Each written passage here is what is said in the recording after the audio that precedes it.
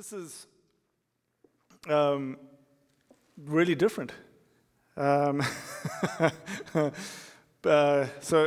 in case I forget you guys, I have to talk to you directly on the camera. So I'm so grateful for everyone who's joined us.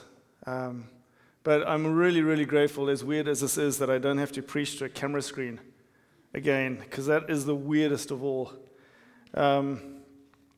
So I've got a short message tonight, guys, and I said to the guys before the service when we prayed that there's not a lot here that's new. I didn't feel the Lord saying that it was yet time to finish to do the rest of the sermon on rebellion. I think my plan is to do that next week. But I asked the Lord what He wanted me to do, and I was led to Psalm 91, and so that's what I'm going to preach from tonight. And as I was working through it, all the things I felt the Lord saying to me are things that I think I've said over the last few weeks, and that others have said, that Kath has said in her sermon and Luke in his. And so, when the Lord does this, when he kind of gets this almost repetitive word coming, then I presume that either I'm not getting it yet, and I need to, keep trying, or maybe some of you guys aren't getting it, or more importantly, that there is a grace on what He is saying for us, that He's repeating Himself, saying, don't forget this. Don't forget this. And so, for those of you who are really looking forward to talking about rebellion, you'll have to wait till next week. I must confess I was quite relieved when I felt Him saying, don't do it, because I think I've got some things to work through before I preach about it. It's that sort of sermon. Yeah, no, Matt's going to help me with that. So, this past week, I don't know if any of you saw in the newspapers or how much attention was given in the media, but I think it was VE Day, Victory in Europe Day. I think it's something that maybe the Europeans celebrate more than the Americans. But there, on one of the British newspapers I read on the weekend, it was Friday or Saturday, there was this picture of this old veteran standing alone in the middle of the street, where normally there would be hundreds of people, there'd be all sorts of royalty and military officers, but the commemoration was cancelled. But this man was there with his medals on his chest, honoring his comrades. It was such a beautiful picture of honor and of courage, and not that he was sort of rebelling against authority, but there was just such an amazing picture of this man's commitment to those who had fallen around him. And several British newspapers ran articles, asking, is COVID like World War II? Is it like, living through World War II? And I've kind of just been laughing to myself. It's like, this has been like 6 weeks. And we're talking about people who are in war getting bombed, for 4 or 5 years. I don't think we're there yet. And kind of had a chuckle about those. I don't think any of us can fathom and what it's like to live in those sorts of situations, fortunately. And we're fortunate, even if we criticize our government, we live in a country where there's order and there's good structure and there's people doing the right things. But there's a small opportunity, I guess, in this time that we're suffering irritations, and it's not a lot more than that in this context. It's really irritating that when I try and worship God, I have a mask going in and out and sucking in my mouth. And that's irritating. It's frustrating that most of our congregation is on the other side of that camera lens. It feels awkward, and in a kind of small way, it allows us to get a picture of what it's like for so many of our brothers and sisters around the world who suffer to worship, who can't just do what they want when they want, and maybe that's a good thing. That the discomfort that we are feeling will enable us to have more empathy, more love, for our brothers and sisters around the world who suffer. So even as I talk about the fact that our lives are being shaken, obviously I want to keep in context of, there are obviously far worse things and people suffering far more. But again, I keep sensing the Lord coming back to us and saying, don't lose sight of the opportunity that I'm giving you in this time. And obviously, every day we have a choice between, do we pursue God or do we pursue the world? Do we pursue our own desires, our own comforts, or do we seek God? But the advantage of this time is that our lives are being shaken, and just because of what's happening, our normal comforts are being thrown up in the air. Our rhythms of life are being thrown up. I can still binge on Netflix, let's be honest, okay? That's still there. Maybe it's just more obvious to me now. So I don't want to say that because things are hard that we automatically going to seek God. I think what we see in the world around us is automatically we seek more comfort, more ways that we can get rid of fear, more ways that we can try and make ourselves feel better, make sense of a world, because the things that we've been building our lives on maybe are falling apart. And even in the church, we are vulnerable to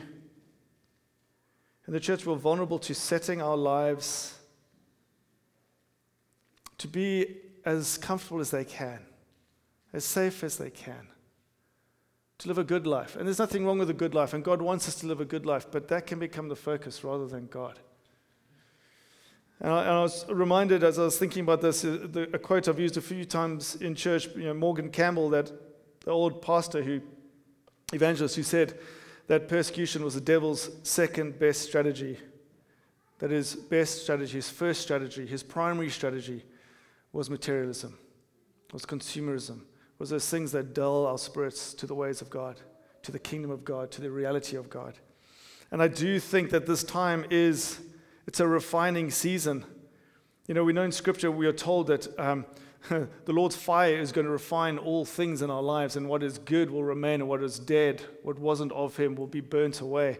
And I just sense that the Lord's saying in this time, there's a chance for us to be refined. There's a chance for us to examine our lives and to be seeing this as an incredible opportunity to seek more of the ways of God in our lives.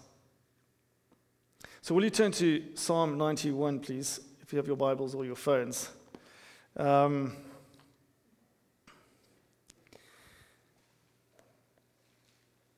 want to read this, and then I'm just going to share a few things that I felt the Lord saying from it. So Psalm 91. He who dwells in the secret place of the Most High shall abide under the shadow of the Almighty. I will say of the Lord, He is my refuge and my fortress. My God, in Him I will trust. Surely He shall deliver you from the snare of the fowler and from the perilous pestilence. He shall cover you with His feathers, and under His wings you shall take refuge.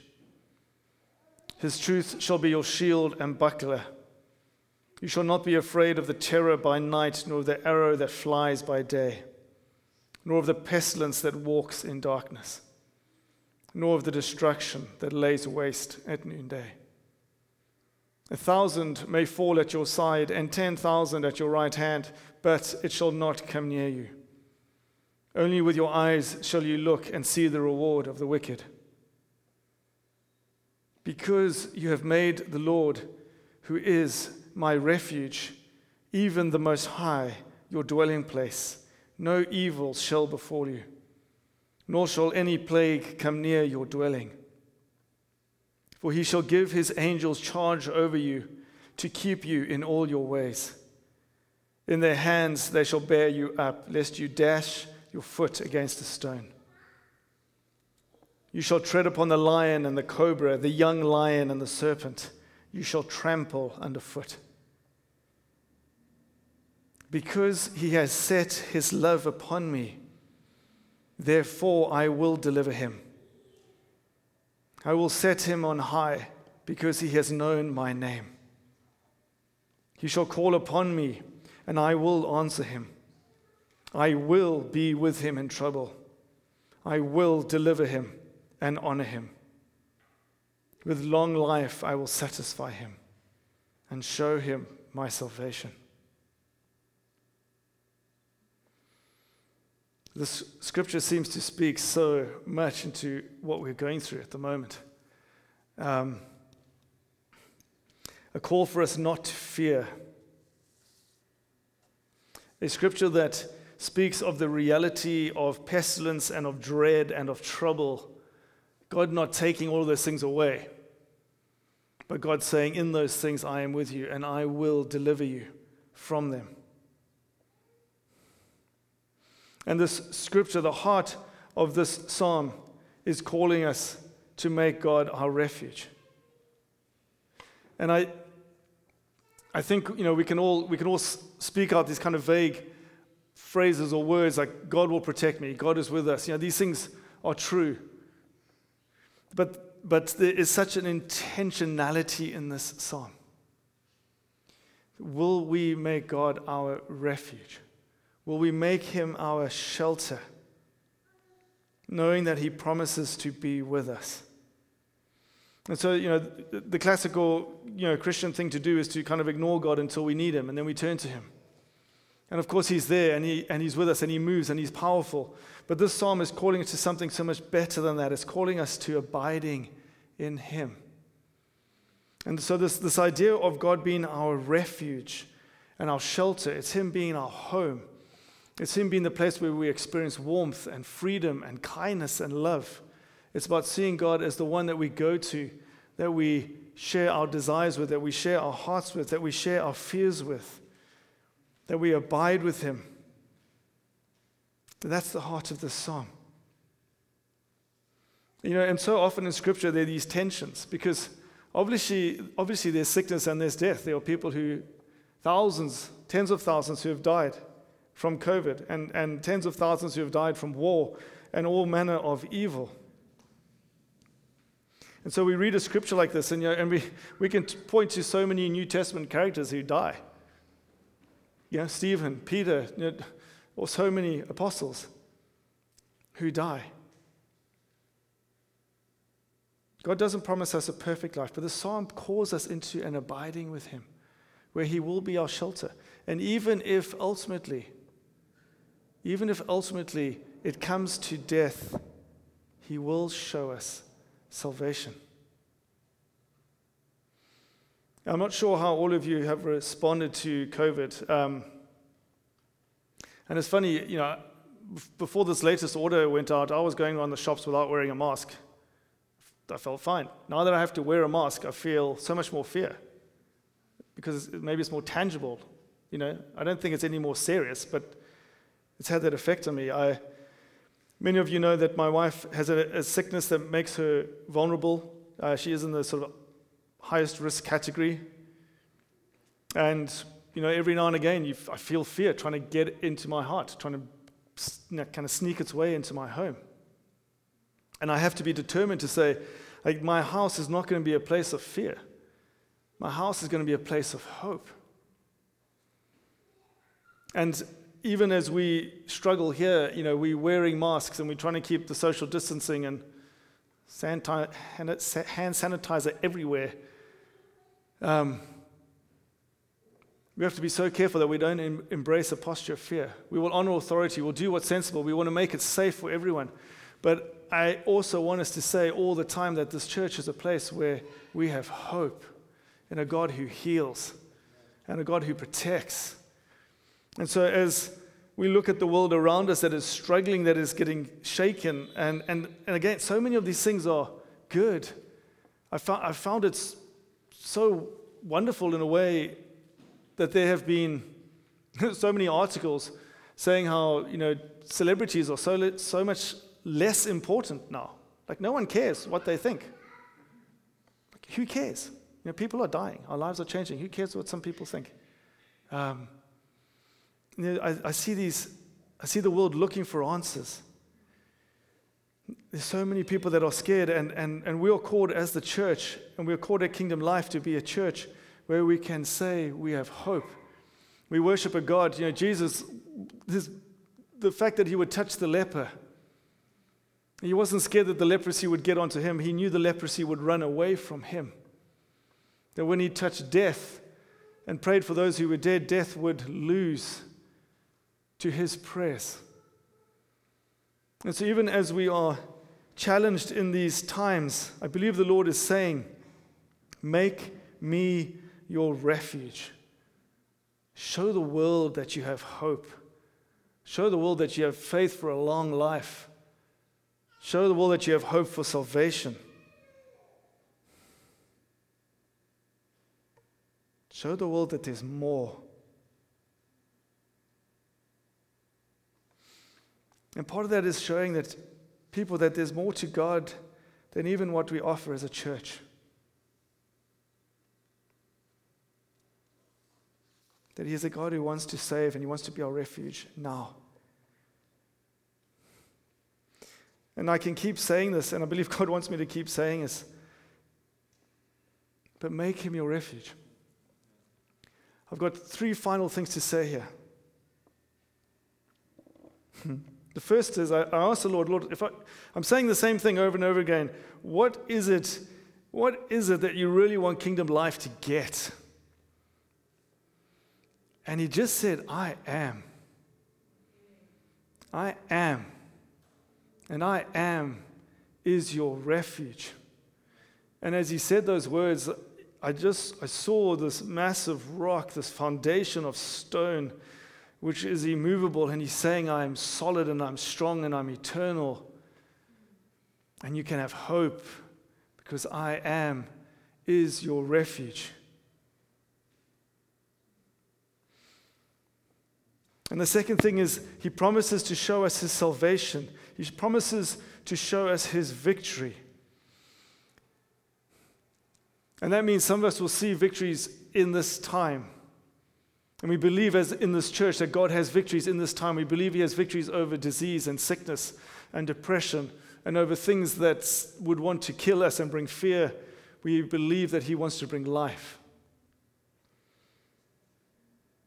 But we also worship a God. Jesus said that I am going to my Father, and in his mansion there are many rooms.